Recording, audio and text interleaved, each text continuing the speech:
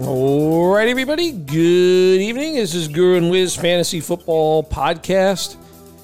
Get a week off for the first time since early September. A very strange feeling. A Sunday with no football, but that's, I don't know. I don't know if there's something going on with the Pro Bowl or not. I'm not paying attention to anything Pro Bowl related. Kind of a mockery of the game, but therefore, Wiz and I thought we'd talk a little football, kind of a recap of what transpired last weekend in championship weekend. Wiz, how you doing? Yeah, doing well. I think exactly a week from now, the game will be kicking off. Doing a 6:30 on Sunday. So it'll be interesting. With all the excitement around the game and see how it plays out. And as far as the point spread goes, it's considered to be evenly matched teams, and we'll get into that certainly later in the week. But I think just want to talk about what took place on Championship Sunday last week. Yeah, look, actually, one thing was this has kind of gone on for a number of years now, been talked about, and I don't think you and I have actually talked about the subject at all, but there's a lot of people this week clamoring about the fact that the Super Bowl should be moved to Saturday. Obviously, it's almost like it's basically an American holiday. Even if you're not super interested in football, you're usually getting together with people that are. Do you see that sometime over the next 5 to 10 years that the Super Bowl will be moved from Sunday to Saturday to allow for people to recover the next day, moving around, traveling? I'm just curious your thoughts on that. Honestly, if I had to make a wager, I do not think it will happen in our lifetime. Let's put it like that. So I hope that's a long time, but I do not see that happening in the foreseeable future. I mean, I just think no matter what, people, will complain about something or want to change this or want to change that. But look, it is what it is. It's a long day. It's a long night. People just like, the fact that football is played on Sunday and you geared up for that day. And, a lot of people have get-togethers and gatherings and enjoy that day. So I get it. The other thing I did not like that I also heard was this kind of move towards potentially having that championship game in each conference move to a neutral site. You and I spoke pretty vocally about everything that took place in leading up to the postseason with that cancellation of the Bills game. It seems like everywhere we turn, the Bengals got a bad or raw deal, I would say. But I would absolutely hate that idea of taking home field advantage away from someone that earned it. In particular, we see there's two teams that are playing in the Super Bowl. They were 1 seeds. They earned it with their play during the season for the most part. And to lose that opportunity to play a game at home in the conference finals seems to be a completely ludicrous idea.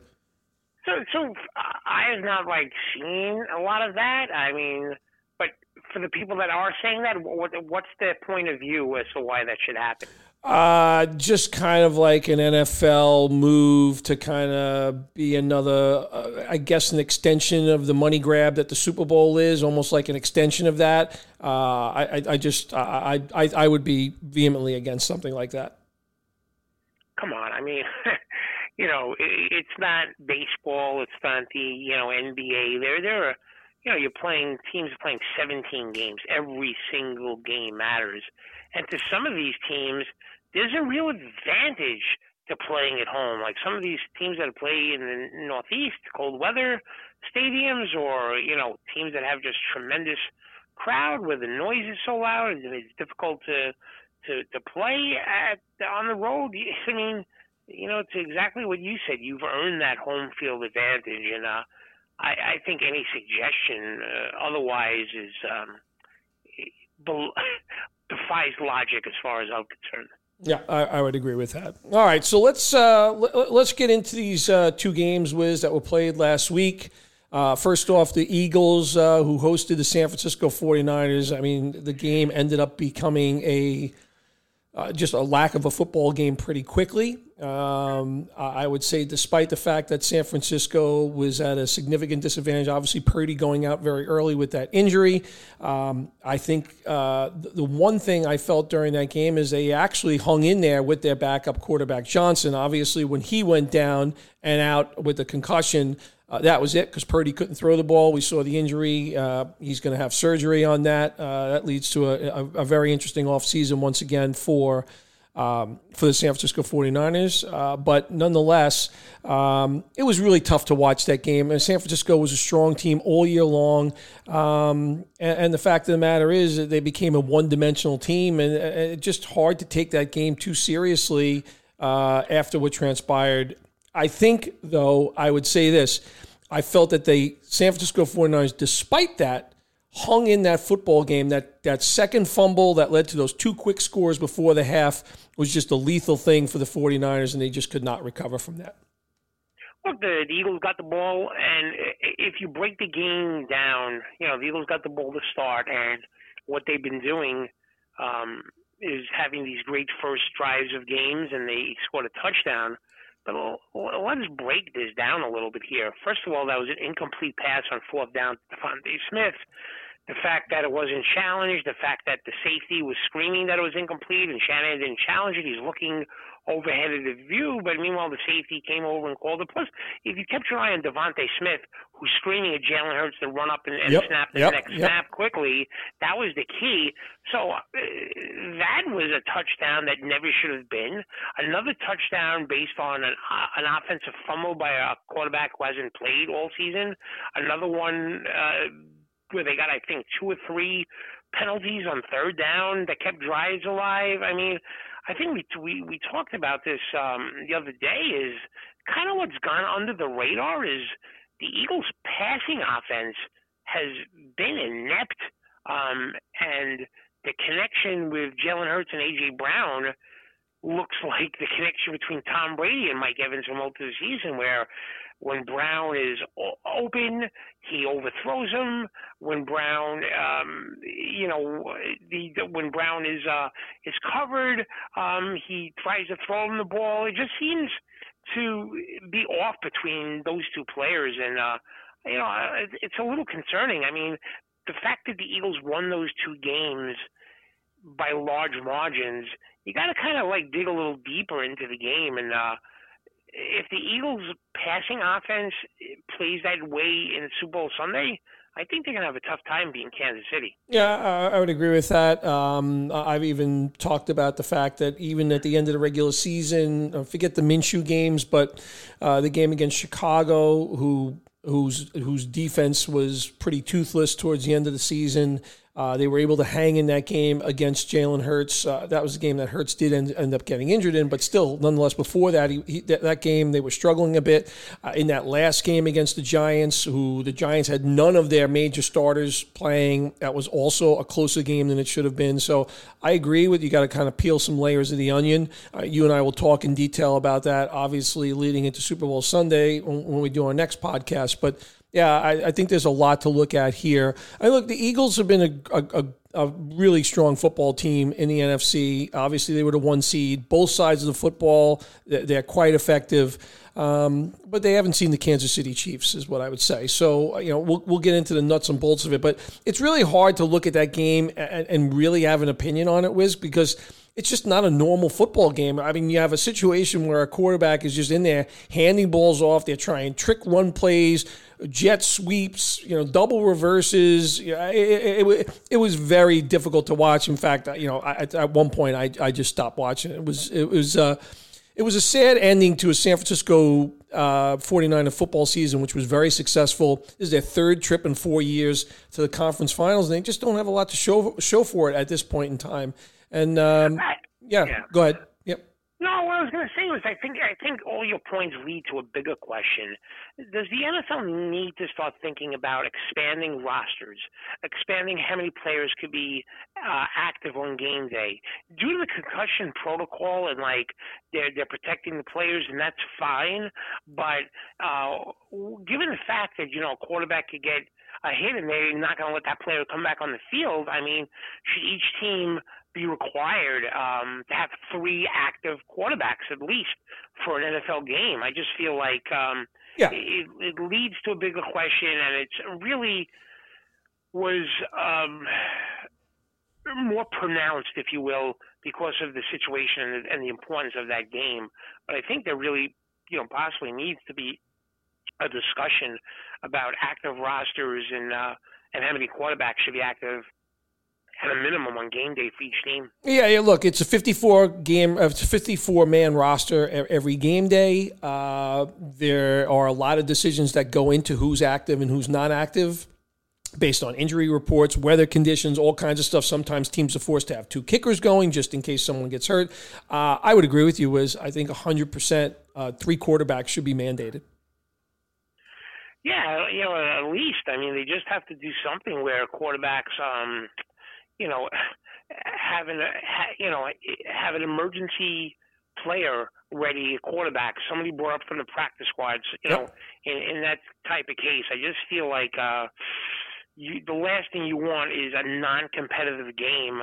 And let's be honest, even for an NFC Championship game and the importance of that, it was a non-competitive game. Yeah, non-competitive. And that's why you can't really measure the Eagles' performance, right? Like, they're getting good field position as a result. San Francisco's forced to try different things. It's just not a normal football game. So, obviously, we will talk more in detail about our opinions about what we think going into next week. But I just food for thought at this point in time. The other game was completely different situation. A lot of chatter going into the game. Joe Burrow undefeated against Patrick Mahomes. All 3 games, 3-point wins by the Cincinnati Bengals. It was a cold day, but both quarterbacks played tremendously. Obviously, what Patrick Mahomes has done on an injured ankle has been pretty phenomenal. Burrow wasn't particularly fantastic in this ball game. I think that offensive line showed some holes. Chris Jones has been wreaking havoc all season long, and the Kansas City defense played particularly well. It was a great football game. It could have gone either way. I think the thing I walk away from that football game, and I hate. So 2 things I walk away from that I really didn't like was I felt there was inconsistent and poor officiating. First of all, it was something that plagued the league all season. To have that play out in an NFL, in this case the AFC conference final, was sad to see. Different things like late hits on quarterbacks, blocks in the backs on that last return. I didn't like what I saw there. The last play and a game being determined by a penalty, which was a penalty. That happens, and unfortunately, young man Osai is going to learn from that. And I'd say the other thing that really bothers me was, and I know we're in a different era of social media and what's being said and all that. So I know some of the stuff was funny after the game and all, but I just don't like all that yelling and screaming. I just would like to see a little bit more professionalism. And I didn't love seeing kind of the bulletin board material that was made early before this matchup took place, and then kind of the way it played out afterwards. I don't like that kind of crap. That's what I would say. 2 things I walk away from that game, which was a great football game, but 2 things I walk away from with sour taste in my mouth. Yeah, I think, the officiating, you hate to see a game and then after the game is over, you think the officiating could have changed the outcome of the game. But there were some horrible calls.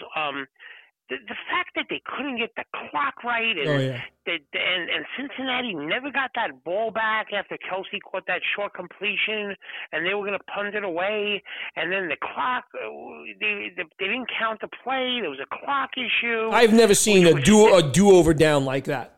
Which stemmed from the play before, and then the next play is they sack Mahomes, and there's a defensive holding penalty against Cincinnati. Like, there were a lot of things. Then they called that. I don't even know how they called that intentional grounding. Samaje Perine was literally 2 feet from the ball when he threw to him. Listen. The NFL has got to think about changing some of these rules. And the one thing I'm convinced about is the NFL head coaches should allow to be, challenged roughing penalties and intentional grounding penalties right away when there's a review and you're able to look at it. That Samaje Perine play was not intentional grounding. Nope. And just a horrendous call. And, horrendous. I think the NFL needs to sit down and think about what plays could be challenged, because some of these calls are real game changers, and you just feel like some coaches can, challenge some plays. The coaches can challenge, some they can't.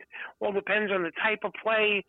But that call was just blatantly missed, and boy, I think in the second half, Cincinnati got some bad breaks in terms of the officiating. Oh, yeah, no question. That was a block in the back on that return, without a doubt. And you mentioned the Perine thing, ridiculous.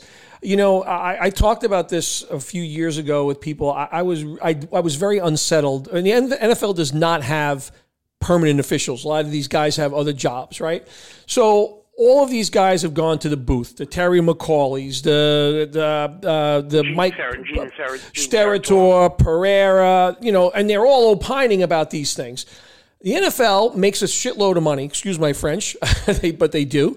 And the fact of the matter is, get some of these guys hired back to oversee, like you're saying, where you're reviewing some of these questionable calls, because they're blatantly obvious when you look at it on tape. Granted, things are moving very quickly in a football game. I understand that. But there are things that can be done to fix this. And the NFL has to open up their coffers, spend some of their money, and make the game not be determined by lousy calls. And I'm sorry, but and the other problem is, in these officiating crews don't work together during the regular season. It's a hodgepodge of guys. It's just, I just, that game should not have been determined in that fashion. I just had a really bad taste in my mouth from what I saw. I'm not saying that some of the calls weren't right or wrong, but some of them were definitely incorrect, and that looked like a officiating crew that could not get out of its own way last Sunday. Yeah, and just talking a little bit more about the X and O's, and we'll have a full breakdown of the game, but just in terms of the X and O's, it's the same thing. Just bothers me about some of these powerhouse AFC teams, Kansas City and Buffalo, is that they just can't. When they need the tough yards, they're afraid to run the ball. They always rely on the quarterback passing, and my concern is like these 3rd and 2s, 3rd and 3s, that these teams just don't. Kansas City, in Buffalo, but Kansas City's playing this game. They're unwilling, or can't, or a combination of both, run to get these tough yards. And I don't know. I just feel like they both put so much pressure on their quarterbacks. These teams. I know the game has changed, but Kansas City has a different type of running back than they've had in these last 4 or 5 years, and I'm interested to see when it comes Super Bowl Sunday, and these situations are obviously going to happen where you have 3rd and 1, 3rd and 2. Are they willing, with that really good offensive line, to play some power football and hand the ball off Pacheco, or is it going to be continuously finesse play after finesse play, even on 3rd and short? Yeah, I would say this was, first of all, I commend that the Chiefs did what they did, drafting Pacheco in the 7th round. He runs with a purpose. He runs like he's touching the ball for the last time, every time he runs with the football. In the second half of the season, he has been a real force. I think the confidence has increased in him catching the ball out of the backfield as well, which he had a couple of big catches in that game last week. But I think your point's correct. But, we remember all the fuss around Clyde Edwards-Helaire. That name's not even being brought up. We're not even hearing that name anymore. I don't know if he's healthy, not healthy. Isaiah Pacheco is going to be a name to watch in the Super Bowl. Perhaps he makes a name for himself. I know the Eagles have a very, very strong defense, no question about it. But I am impressed watching Isaiah Pacheco progress as a player over the course of the second half of the season. Yeah, he really runs with a purpose. He's just a different type of running back than Kansas City has had, over these years with their success. And I don't know, just the unwillingness to try and play some power football, and considering that they have such a terrific offensive line, a little bit surprised about that. But who knows? Maybe they will try and do that in the game, and we'll see if they have success doing it. But that's where these games a lot of times are really won and lost. Yeah, and I wonder we've just been watching just an unbelievable display. I know there was some question marks coming into this game with Travis Kelce, but no one, I don't, even as much credit as Lou Anarumo has gotten as a defensive coordinator, especially against Kansas City Chiefs, no one has found a way to stop Travis Kelce. And even with multiple receivers down, it looks like some of those guys are going to play next week. But he's just had an incredible postseason and yet another incredible season at age 32. Yeah, absolutely. Yeah, I mean, there's no question about that. It doesn't matter what defense you employ, and I've seen teams put some of the best defensive players in the entire league. I mean, the Rams tried Jalen Ramsey, the Chargers, Derwin James. I mean, you're talking about the top players at the position in the entire NFL. And honestly, I'm just waiting for the team that's going to kind of like Belichick the Chiefs, where they'll say, okay, listen, if you got to throw it to everyone else and we're going to cover everyone else man-to-man, we're going to do that, but we're going to bracket Kelce, and we're going to, just assign two guys to him on every single play, no matter where he goes. And look, if Scantling and some of these other guys can do it, that's fine. But I'm just amazed that teams are unwilling to try and take Travis Kelce away. Yeah, it's pretty. It is pretty amazing to watch. So yeah, looking forward to the Super Bowl, Wiz. Definitely, we'll have a lot more as the week progresses. We'll do a full slate of prop bets and what we think about the game. Two things that I did want to talk about real quick before we wrap it up. Obviously, there are coaching vacancies that look like they're working their way through. The big one that was announced this week was the Sean Payton trade. It seems like the Denver Broncos have now mortgaged their future for both their coach and their quarterback at this point in time in terms of draft picks. Seemed like an expensive price to pay, but nonetheless, they've paid it. So that's one less opening on the coaching front. Arizona is still trying to find their head coach. Indianapolis is holding second round or third round interviews for their coach. Obviously, Carolina went with Frank Reich, so we'll see what happens with that. But to me, that looked like a very expensive choice. And the other thing is, Wiz, this time last year, we talked about Tom Brady retiring. There was kind of questioning whether that would actually come to fruition. I think this time it's for real, and we don't see Tom Brady going to the Raiders or the Dolphins or back to the Patriots or anything like that, or to the 49ers for that matter. It's kind of sad the way his kind of life has played out this year. I think Brady maybe would have done a lot of things differently. It always is very difficult going through something tumultuous in the public eye. Look, Tom Brady's been a pleasure to watch. He's basically been around since the early 2000s. An incredible career, but I think that's officially going to be it. Maybe we'll be seeing him on Fox this coming season, maybe not. But yeah, those were the two big stories, and the Tampa Bay Buccaneers are going to be building from the ground up again. Yeah, that's very, very true. It's just interesting. You think about it. Growing up, you get the feeling that we never got to see the greatest baseball players of all time play at all, or certainly in their prime. Willie Mays and Babe Ruth and Lou Gehrig and Joe DiMaggio and Mickey Mantle and Ted Williams and on and on and on. A lot of those players really in the 50s and 60s, and I would never dispute that. There are great players playing today, but I think there's some sense of fortune that we have been able to see the greatest quarterbacks play. Certainly you and I have watched them play, and talking about Tom Brady and Peyton Manning and Aaron Rodgers and Drew Brees, the guys in the last decade, and certainly the 80 quarterback guys in the 80s, Montana and Elway and Marino. And I just think, very fortunate that we got to see it live, watching the greatest quarterbacks to ever play. And I think there's a lot to be fortunate about regarding watching Tom Brady's career play out. What's amazing was you didn't mention probably potential future Hall of Famers in Roethlisberger, Phillip Rivers, Eli Manning, right? We've been, like you said, we have just seen a barrage of tremendous players. I think the current, let's face it, Dak Prescott was the youngest quarterback in the playoffs this year.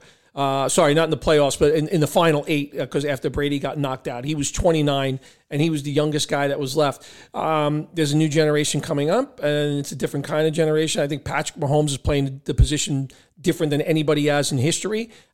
His success rate to start his career has been nothing but earth-shattering to start, and he gets the chance to potentially put a second Super Bowl championship on his resume. But yeah, I agree. We definitely had a fun time and over the last 20, 25 years watching these very, very talented football players make the NFL game the better game that it is today. Yeah, there's no question about that. And then the one thing that I'm thinking about is, I know you and I like to kind of see how teams play at the end of the season and kind of make mental notes or actually write stuff down for the following year and see how that pole vaults them to the following season. And I'm having a tough time with the Buffalo Bills because part of me wants to say that all of that emotion was taken out of them and it was just too much too soon. But also part of me watches them on the football field, and ever since the Von Miller injury, they didn't seem to be a great football team. A lot of holes in their game. So when you're looking at the Buffalo Bills, thinking about next year as a team, I think both things can be true. I'm just, which do you give more weight to? The emotion of everything that happened with Hamlin is certainly part of it. But honestly, from an X's and O's standpoint, they didn't look good for a long period of time. And I'm just wondering if it's just one of these things where there's a lot of holes in their game that they need to repair, and it's not all based on the emotion of what took place. Yeah, no, I agree with the latter, actually. I think one frustrating thing watching the Buffalo Bills, and I think they made a very wise draft pick in James Cook, but the one thing that they seem to do on offense frequently is, and you talked about it a little while ago when you were talking about AFC teams not wanting to run the ball, they abandon the run too quickly or completely forget about that they and even a guy like Singletary, who's been an effective player in this league, I think they just shy away from that for whatever reason. And they may want to take a look at some of their play calling and balancing things out a little bit more. You don't want to constantly be putting it on your quarterback. And I know for a lot of this season, Josh Allen was playing injured. You also, he throws his body around with reckless abandon as well. So one of these days he's going to pay a price for that. Thankfully, he's a big, strong guy. So that's not been the case thus far. But I think they need to play call differently. I think if they take a look at things, I think there may be a necessity for a little bit more balance in that offense, Wiz. Yeah, I agree. I agree with that. I just they're just more finessed and tough, and I just think they need to become tougher as a team. And that defense, that game against Cincinnati did not have great conditions for that game, and Joe Burrow and that Bengals offense was moving up and down the field like they were playing in 80-degree weather in a park in the 7-on-7 drills. And I agree with you. I just think Buffalo's an interesting team to analyze for next year, and we'll have to see how it plays out.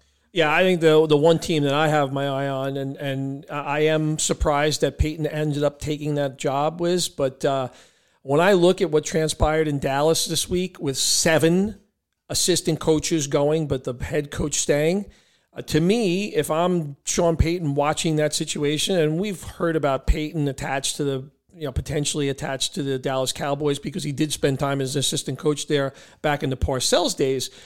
But if I'm watching what took place this week, I'm saying to myself, what are the chances Mike McCarthy's going to be coaching? I mean, to get rid of 7 assistant coaches and leave your head coach, that is a head scratcher to me. And the Dallas Cowboys, who played some terrific football in spots this year, but in other times they really look like a team that was, and I think they will be going through a lot of changes because I think Tony Pollard's going to become the main dog.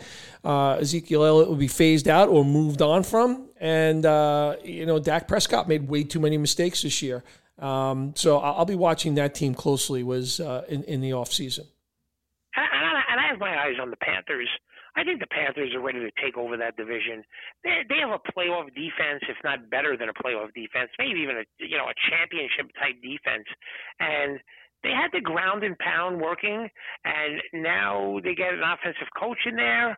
And with the 9th pick, my eyes on Carolina. When I'm looking at a aging Saints, Panther, the Tampa Bay you just mentioned, going through all changes.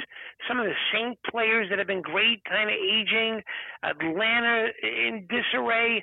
I think there's a real chance for Carolina to get a stranglehold and become the elite team in that division. And I'm going to really be watching Carolina to see what they do in the draft. If they could get themselves a little better off on offense. That offensive line was playing great. Some of that ground and pound, the running game looked good, and that defense is terrific. So I have my eyes on the Panthers for next year. It's funny, we've done pretty good at recognizing some shifts in momentums in teams over since this podcast has been going, right? I think we had our eyeball on Brian Flores and the Miami Dolphins. I think that was the first time that we talked about it. Last year, we talked coming into the season, the Detroit Lions, we thought they were a team to watch. To me, the Lions were better than maybe half the playoff teams, even though they didn't make it. But when you take a look at it, I think the Lions would have put a better fight against most of these teams in the playoffs.